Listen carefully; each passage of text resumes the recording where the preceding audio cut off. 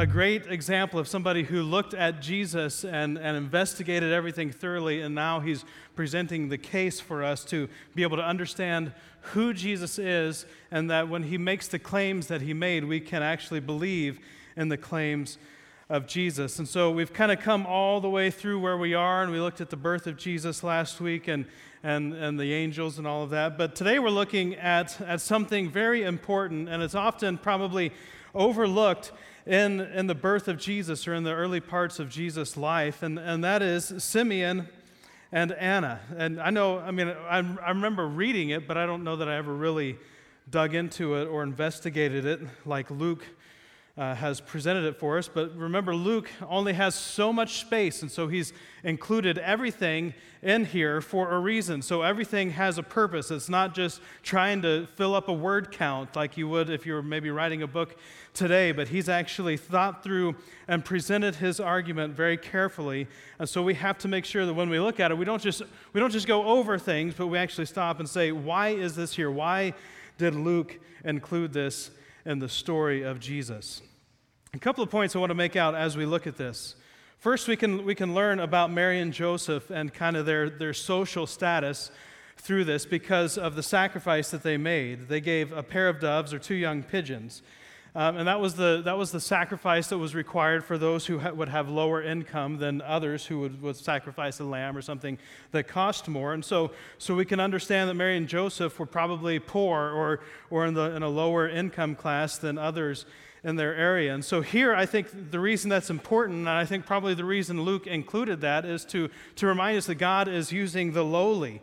Just like we've seen all the way through up until this point, God is using the lowly. He's choosing the lowliest in the society to come and introduce not only the Savior, but to prepare the way for us to receive the Savior. And that's what we saw last week with the shepherds and the angels coming to the shepherds and being born in a stable instead of being born in an inn and all of those things. So it's a theme that's going to continue out through Luke as we study that. God is coming to the lowly and introducing himself to the lowly, not the most righteous, not the richest people, but the lowly. But there's another important thing that is going on here, and that is in Deuteronomy chapter 19, we find this verse. This goes way back in the history of the Old Testament when God was giving the law. But here we have this verse, Deuteronomy 19:15. It says, "One witness is not enough to convict anyone accused of any crime or offense they may have committed. A matter must be established by the testimony of 2 or 3 witnesses." And this phrase, "a matter must be established by the testimony of 2 or 3 witnesses," is a modus operandi of how they're going to do things throughout the rest of Scripture, even throughout the New Testament. And we see Paul reference this in 2 Corinthians chapter 13, where he's going to reference this idea that something has to be validated by a couple of witnesses.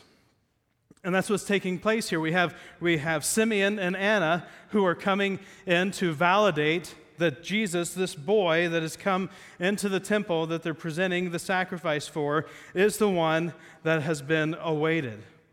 There's some interesting things that come up here in this. First, Simeon is old. He's been around for a long time. And that should sound familiar because it's similar to Zechariah and him being old. And then we have Anna, who what we learn about her is she was married.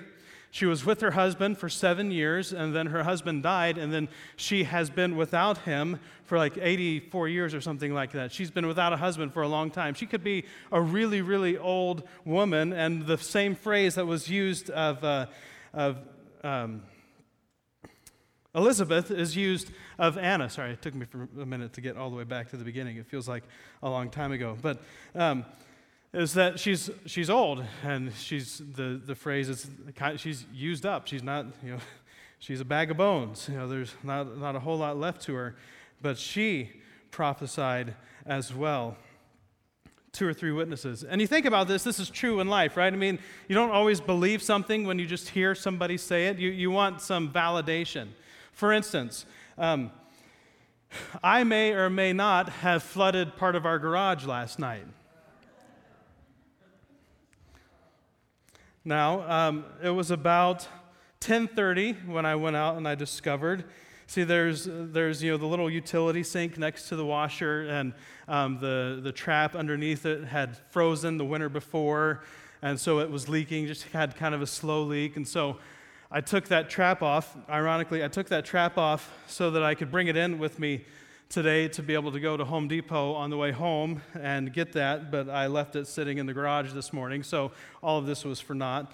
But I took it off so that I could bring it in, and then I left the end uncovered and kind of looked at the layout of things, and I knew the kids had to take some showers, but I could figure out, well, the drain of the shower is lower than this drain, so we should be good. But I didn't tell my wife about it, and so she did some laundry, and the drain of the washer sits above the drain. And so when the washer drained, all of that water so nicely and politely came out. But at 10:30, between 10:30 and 11:30, I went out and I got the shop vac and I cleaned it all up, and then I got the mop and I mopped up all the rest of the mess, and I moved the washer and dryer and took care of everything, so that there would be no mess. And so no one saw it.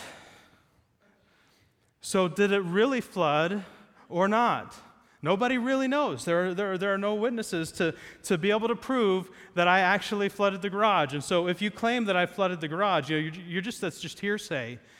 You don't really know if I flooded the garage. The only thing you would be able to say is, well, the garage is cleaner this morning than it was last night, but maybe I was just feeling generous, and maybe I just felt nice, and so I decided I was going to go out and clean the garage before I went to bed last night because I had that extra hour because we had the time changes. I'm going to make the most of this hour. I'm going to clean the garage and be nice.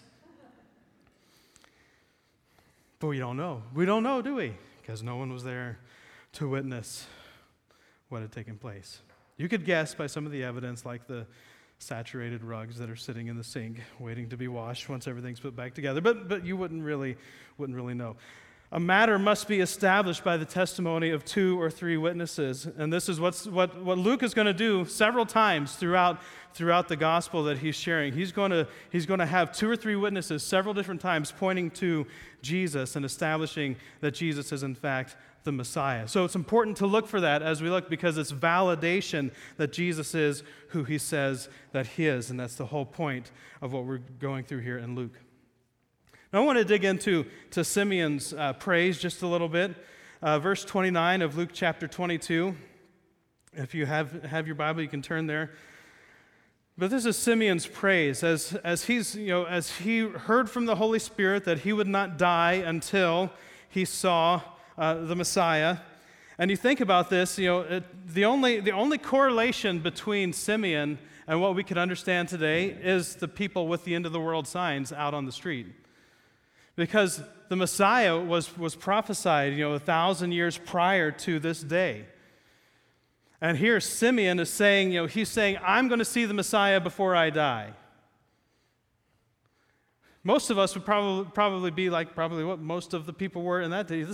Look at this crazy old guy. He thinks the Messiah is going to come. Isn't that cute? It's like people that think, people that talk about the end of the world. Look at those wackos out there with their signs. Like the movie 2012. I think this is part of my reason for why I like Armageddon, into the apocalyptic kind of movies, is because of what we're talking about today.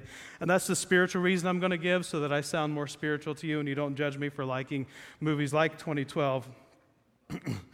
But there's that quote in the movie 2012 where he says, "Isn't it crazy to think that the religious nut jobs had it right all along? That the end actually is near." It's kind of the equivalent of what Simeon would be perceived as, because it's been a long time since the Messiah had been promised, and they're waiting and waiting for this promise to come to pass. And sure enough, he's right.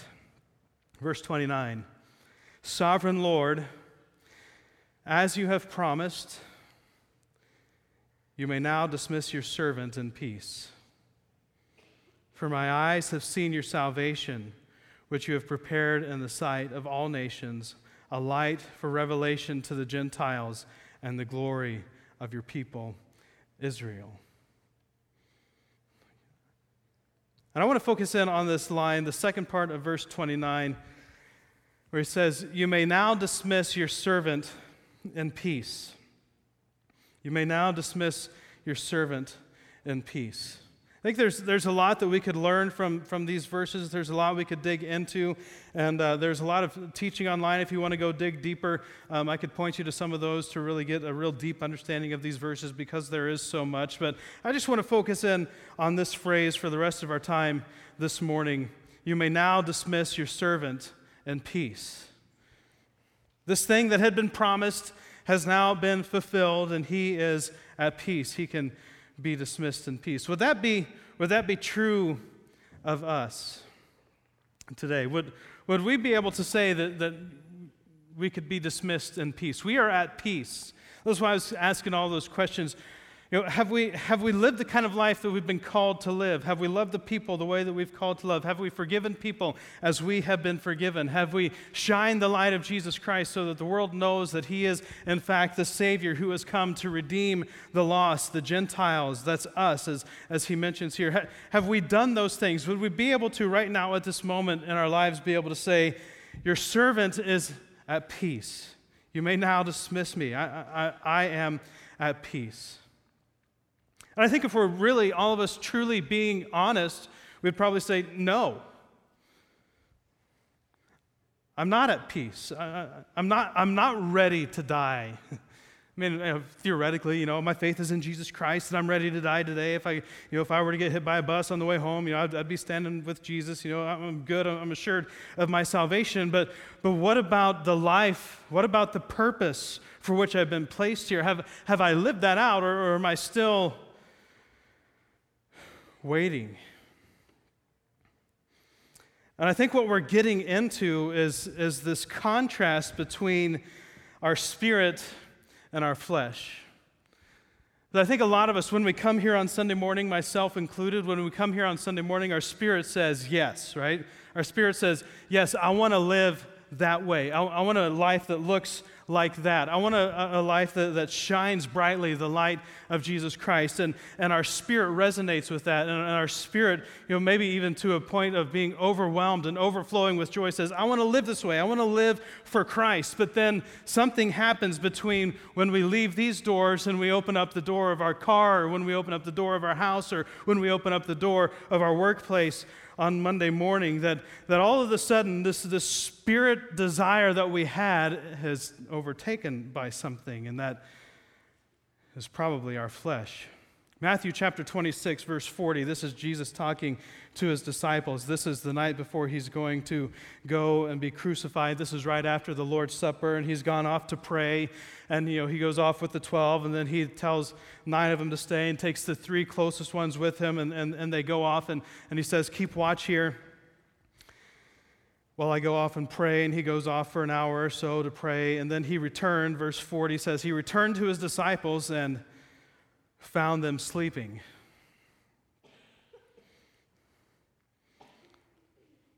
And we can understand, right? I mean, if you've read the accounts of this last day for the disciples, it's overwhelming. It truly is overwhelming. It starts off with Jesus telling the disciples to go into town, find this guy. He's got a room that he's going to let us have where we can celebrate the upper room. And then they go and they prepare everything. So they prepare this whole meal that they're supposed to share together for what's called the Passover meal, the Seder meal. And they go in and they share this whole meal together. And then as a part of this meal, Jesus washes the disciples' feet, and then he teaches them. And that's what John chapter 13 through John chapter 16 is. It's a recounting by John of what Jesus was teaching in this upper room. It's a lot of material, and it's not just simple, you're an awesome person, I love you because you're my disciples. There's a lot of content. And so you imagine it's easy to feel, if you've had one of those days where you've been consuming a lot of information, you've been reading, you've been studying, you've been cramming for exams, whatever those things are, and your mind just kind of feels fried, right? It's like, I cannot possibly take in another ounce of information. And then after the meal, they go and they pray. And there's this whole thing going on that they don't understand. Jesus has just told them, I'm making a new covenant with you, this covenant that you've been practicing for your whole lives and that your ancestors have practiced for thousands of years. I'm changing it right now. You don't understand it. You won't understand it until later. But their minds are probably just kind of exhausted. And so we understand, yeah, if we were in that same situation and we're out in this nice, peaceful, quiet garden with the night sounds all around us and just kind of a brisk, warm evening and the cool of the grass, and you lay down and you intend to stay awake, but just can't. Jesus says, couldn't you men keep watch with me for 1 hour? Who did he ask? He asked Peter. Peter's the guy that Jesus picks on the most. And Peter needs it. It's for good cause. And Jesus says, watch and pray so that you will not fall into temptation.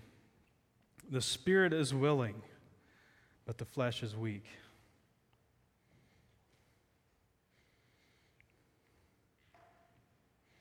Our spirit has this desire to want to serve Christ with our lives, but then our flesh maybe comes up short and leads us off track one way or another.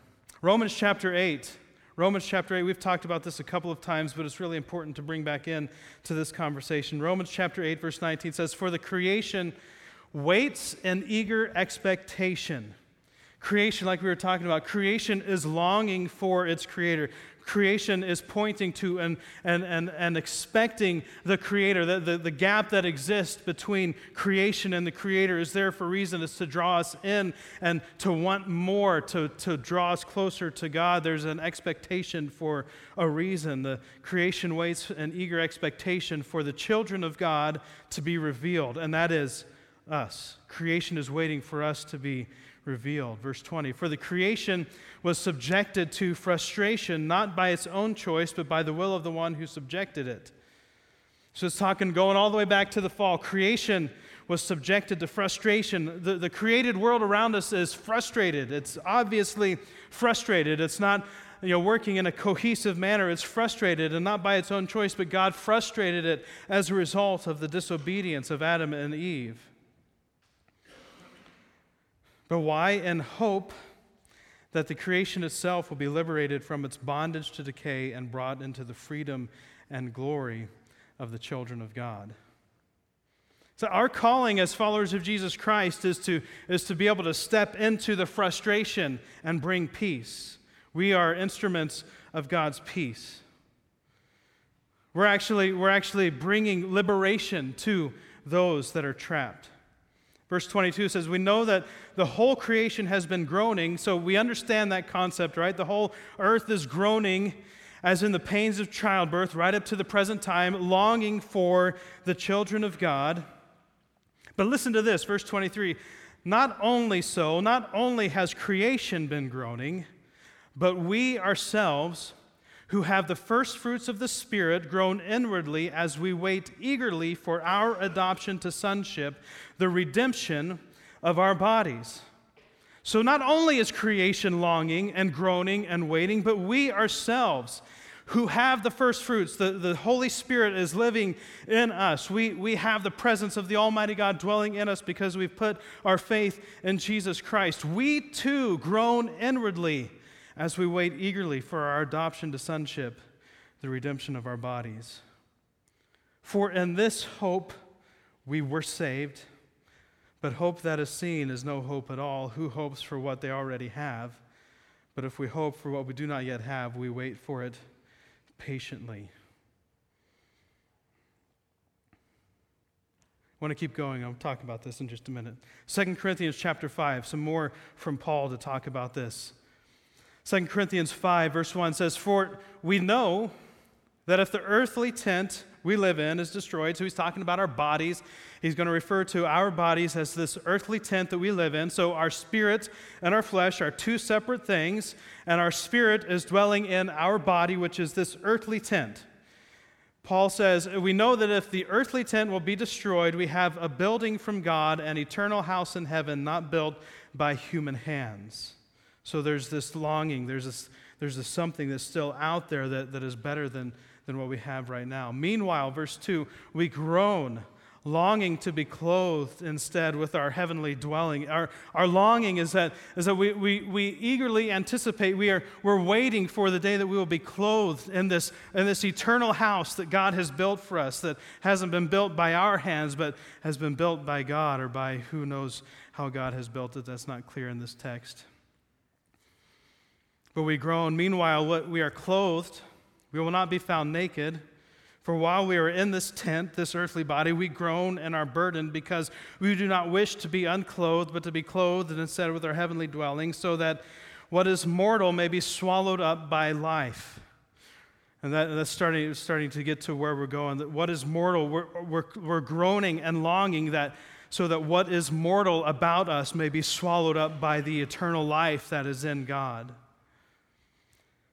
Now, the one who fashioned us for this very purpose is God, who has given us the Spirit as a deposit, guaranteeing what is to come. We have a deposit. We have something that shows that the promise that He's made is actually going to come to pass. There is proof in us that the promises He made is going to come to fruition in our future, and we long for that, right? We want to long for that. One more, Hebrews chapter 10. We've talked about this too. Verse 19 says, "Therefore, brothers and sisters, since we have confidence to enter the most holy place by the blood of Jesus, by a new and living way opened for us through the curtain, that is Christ's body, and since we have a great priest over the house of God, that is Jesus Christ Himself, let us draw near to God with a sincere heart and with the full assurance that faith brings, having our hearts sprinkled to cleanse us from a guilty conscience, and having our bodies washed with pure water." The full assurance that faith brings. This is how we're supposed to be living our lives. We're not supposed to live in fear. We're supposed to live in peace, because we have the full assurance that God's promises are true. And we can live in that assurance because of the faith. Our faith is not in ourselves, but our faith is in God. And our hearts have been sprinkled to cleanse us from a guilty conscience. We have been cleansed. We have been forgiven. That is why we forgive. And our bodies washed with pure water. Verse 23, "Let us hold unswervingly to the hope we profess, for He who promised is faithful." Let us hold unswervingly to the hope we profess. Unswervingly. Nothing should come along that knocks us off the course of hope. Nothing should come along that knocks us off the rails of hope. We hold unswervingly to this hope that we professed. Why? Not because we are so strong and able, but because He who promised is faithful. Our hope is not in us and our ability to hold on to hope. Our hope is in God, who has already established the hope for us. That is where our hope lies. And then what? Let us consider how we may spur one another on toward love and good deeds. Sometimes we all need a little spurring, don't we? Spur one another on.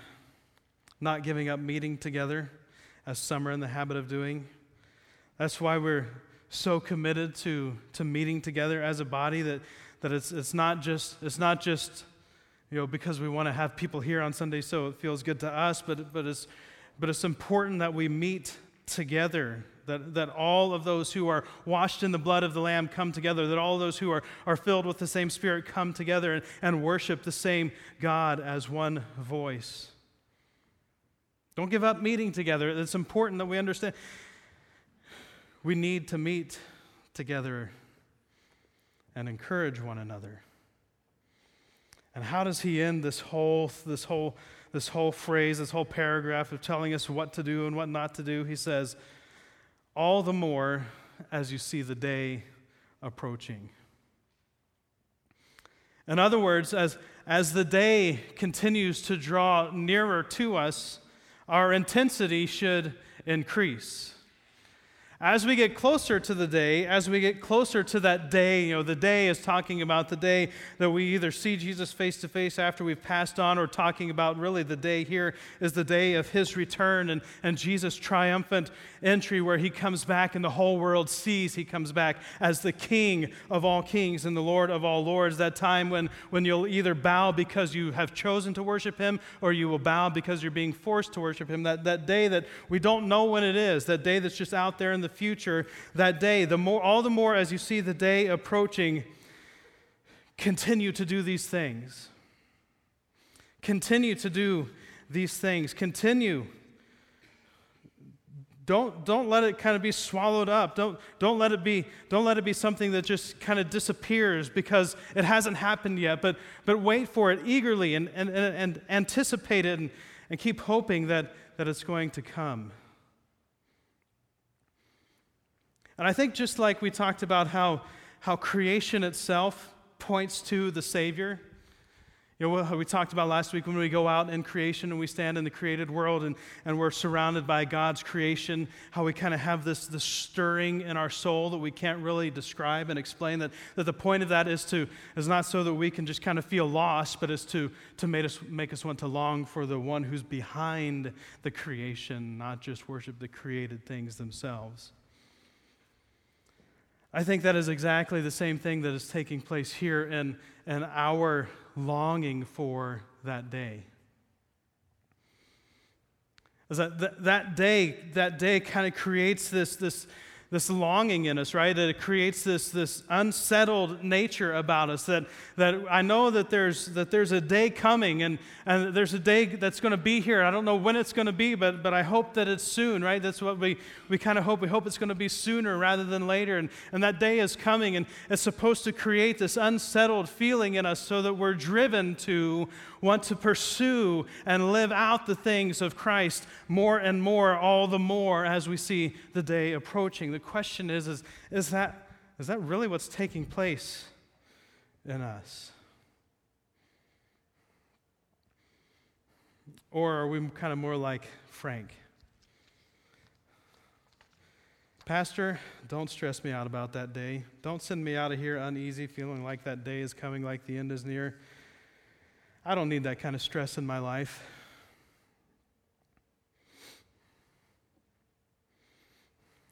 Even Frank talked about the end being near. And now the end is near, and so I face the final curtain.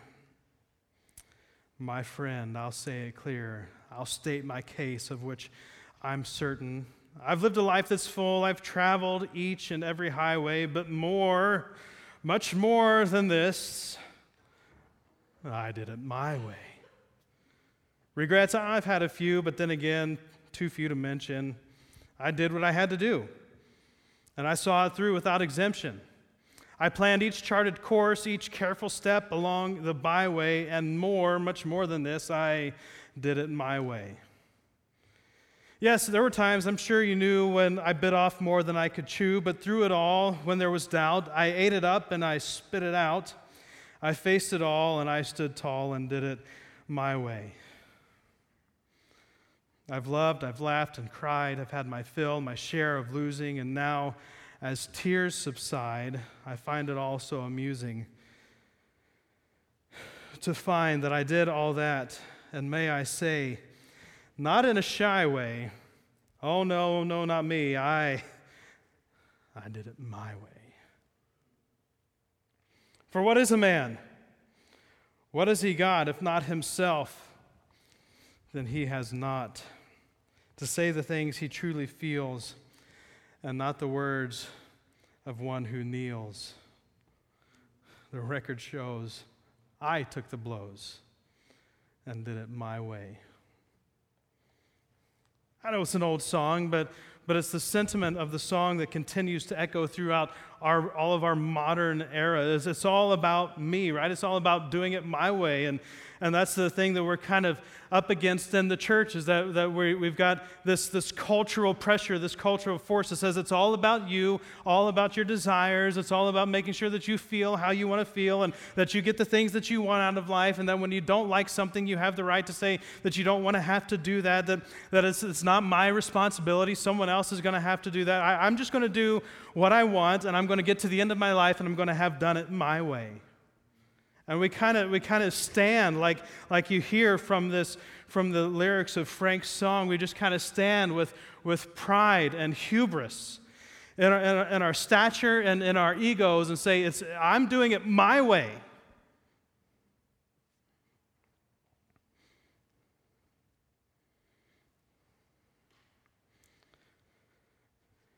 But as we've learned already in the book of Luke, God isn't looking for the people who want to do it their way. He's looking for the people who are humble, people who will lay down their lives, people, the lowly, the ones that are willing to say, no, let's do it your way. That's what we see in Simeon. He was someone that lived his life in response to the message that he had received, and he was faithful to it, even though it probably cost him dearly. Anna spent her whole time in the temple, worshiping and praising God, and she sacrificed, everything that maybe she could have gotten had she gotten remarried, or who knows.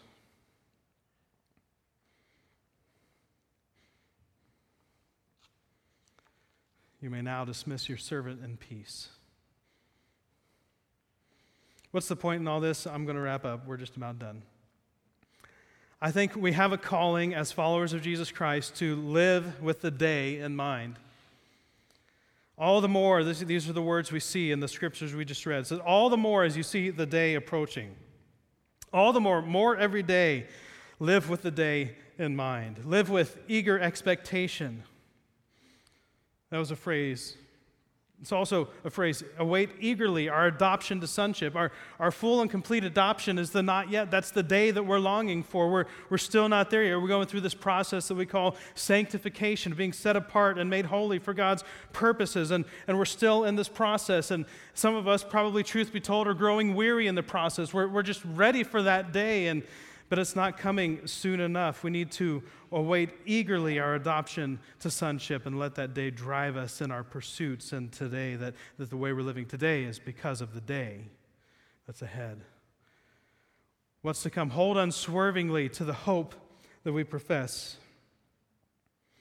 See, in the kingdom of God, there is no doing it my way. There's His way. It's only His way. We need to learn that. We need to make sure that we truly understand that. We don't get to come to God on our own terms, and we don't get to come to God and say, okay, I understand you kind of have these expectations of me, but I have my own, and so let's sit down at the table and let's barter a little bit and see if we can kind of meet in the middle. There is no meeting in the middle with God. There's His way or there's no way. It's like, and so that's one of the things that I hear on a pretty regular basis when I'm talking to those who are outside the faith is that I worship God. I do God in my own way. Some people who are really close to me have said that to me. It's like, I worship God. I just do it in my way. And that's this theme that kind of permeates our culture. It's like, well, I don't need to go to church. I'm going to do God in my way. I don't need to be committed to a community. I'm going to do it in my way. I don't need to care for my family. I'm going to do it my way. I don't need to serve people around me. I don't need to love others as myself. I don't need to do any of that because I'm going to do it my way. But in the kingdom of God, there is no my way. It's God's way or there's no way. We don't come to God on our terms. We come to God on His terms. Why? Why is God this way? Because we know how we are, right? We know if it was on us, we'd all be up a creek without a paddle.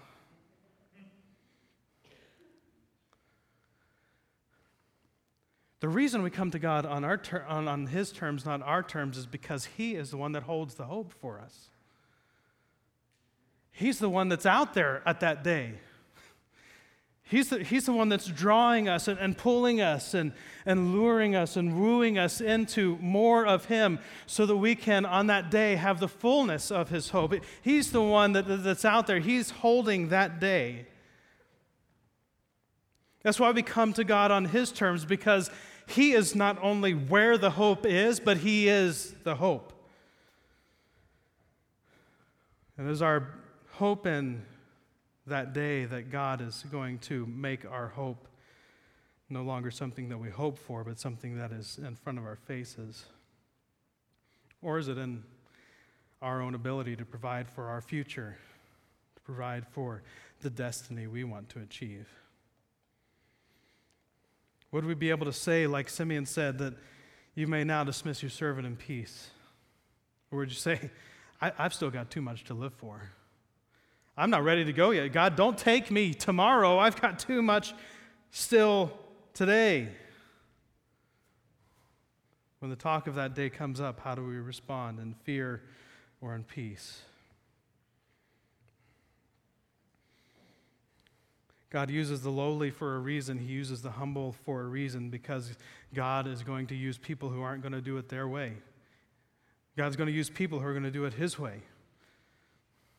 The lowly don't have their hopes set on their ability to thrive and succeed. Their hopes are set on God and what He's going to provide in the day that's coming. The proud and the haughty and the arrogant are filled up with themselves, doing it my way today. My question for us this morning is, are you living with that day in mind? Are you living today as if that day is tomorrow? What would you do differently today if you knew that tomorrow was that day? And my last question is, what's keeping you from living that way today? Would you stand?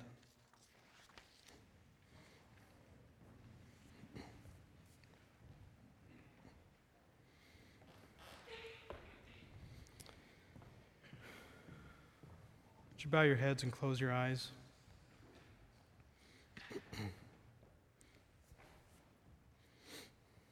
If you're here this morning and you would say, I've been doing it my way, and I'm ready to stop doing it my way. I'm ready to start doing it His way. I'm ready to lay down my way.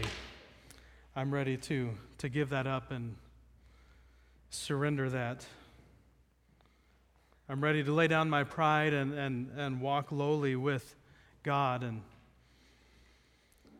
But you say, I haven't been living like tomorrow was that day. I've been living with that day in mind. I've been living with me in mind. I've been living with my desires in mind, not God's desires. I just haven't been living with that day in mind, and certainly not all the more as I see that day approaching. I've just kind of gotten used to it.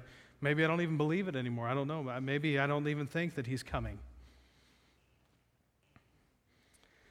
If you're here and you'd like me to pray for you, if we can pray for you that you want to start living with that day in mind. You want to start living with that day in mind, and all the more as you see that day approaching. Would you raise your hand? I just want to pray for you. A couple of hands have gone up. Heavenly Father, we know that You are active in this place, that we are gathered here in Your name, and that it is Your Spirit that stirs in our souls, that it's not my words, that it is You that speaks. We know that it is You because not only do You speak to us, but You change us in these moments. We know because we don't only hear the audible words that are spoken, but we hear what You are telling us in our hearts and our minds that isn't always the same thing that's being said or sung.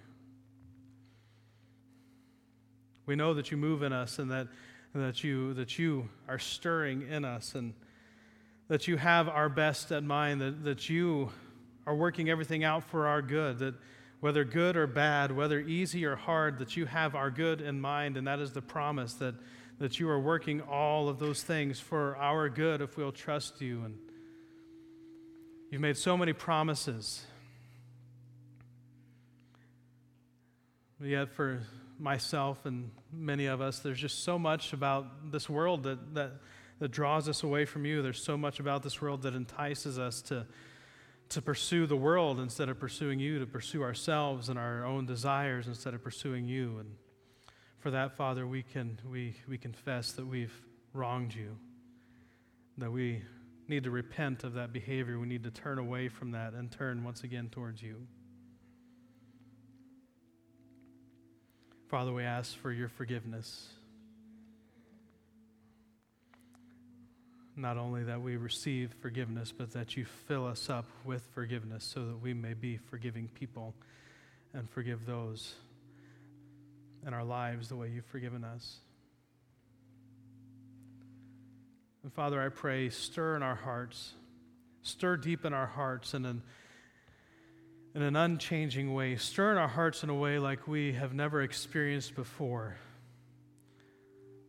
Create in us, stir in us a longing for that day, that we start to change our perspective from the survival and getting what we want in the here and now, and we start to look out towards the future of what you have planned for us, what you have planned for this world, and the role you want us to play in bringing this world to you.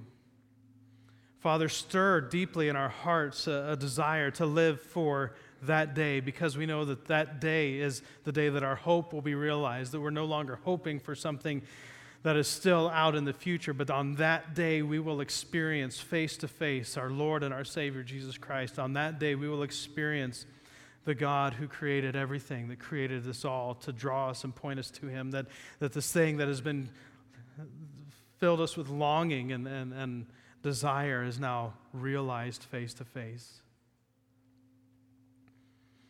Father, stir in our hearts for that day. And I pray, Father, that as we leave this place and as we go into our week this week, that you would keep that day in front of us. Remind us in whatever way it takes to remind us that we would live today and that we would live tomorrow as though it's our last, as though we need to love those who are around us as best we can because it might be our last day. And we need to live Christ in front of those who don't yet know because it might be the last day that we can. That we need to do good deeds and to shine brightly the light of the hope of the salvation of those who are lost because it might be the last day that we can. And that we need to do whatever it takes to reach those who are outside of your kingdom because it might be the last day that we can, and we need to do the commands you've given us of loving you and loving others as best we can because it might be the last day that we can. Father, give us a perspective of that day and don't let us stray from it.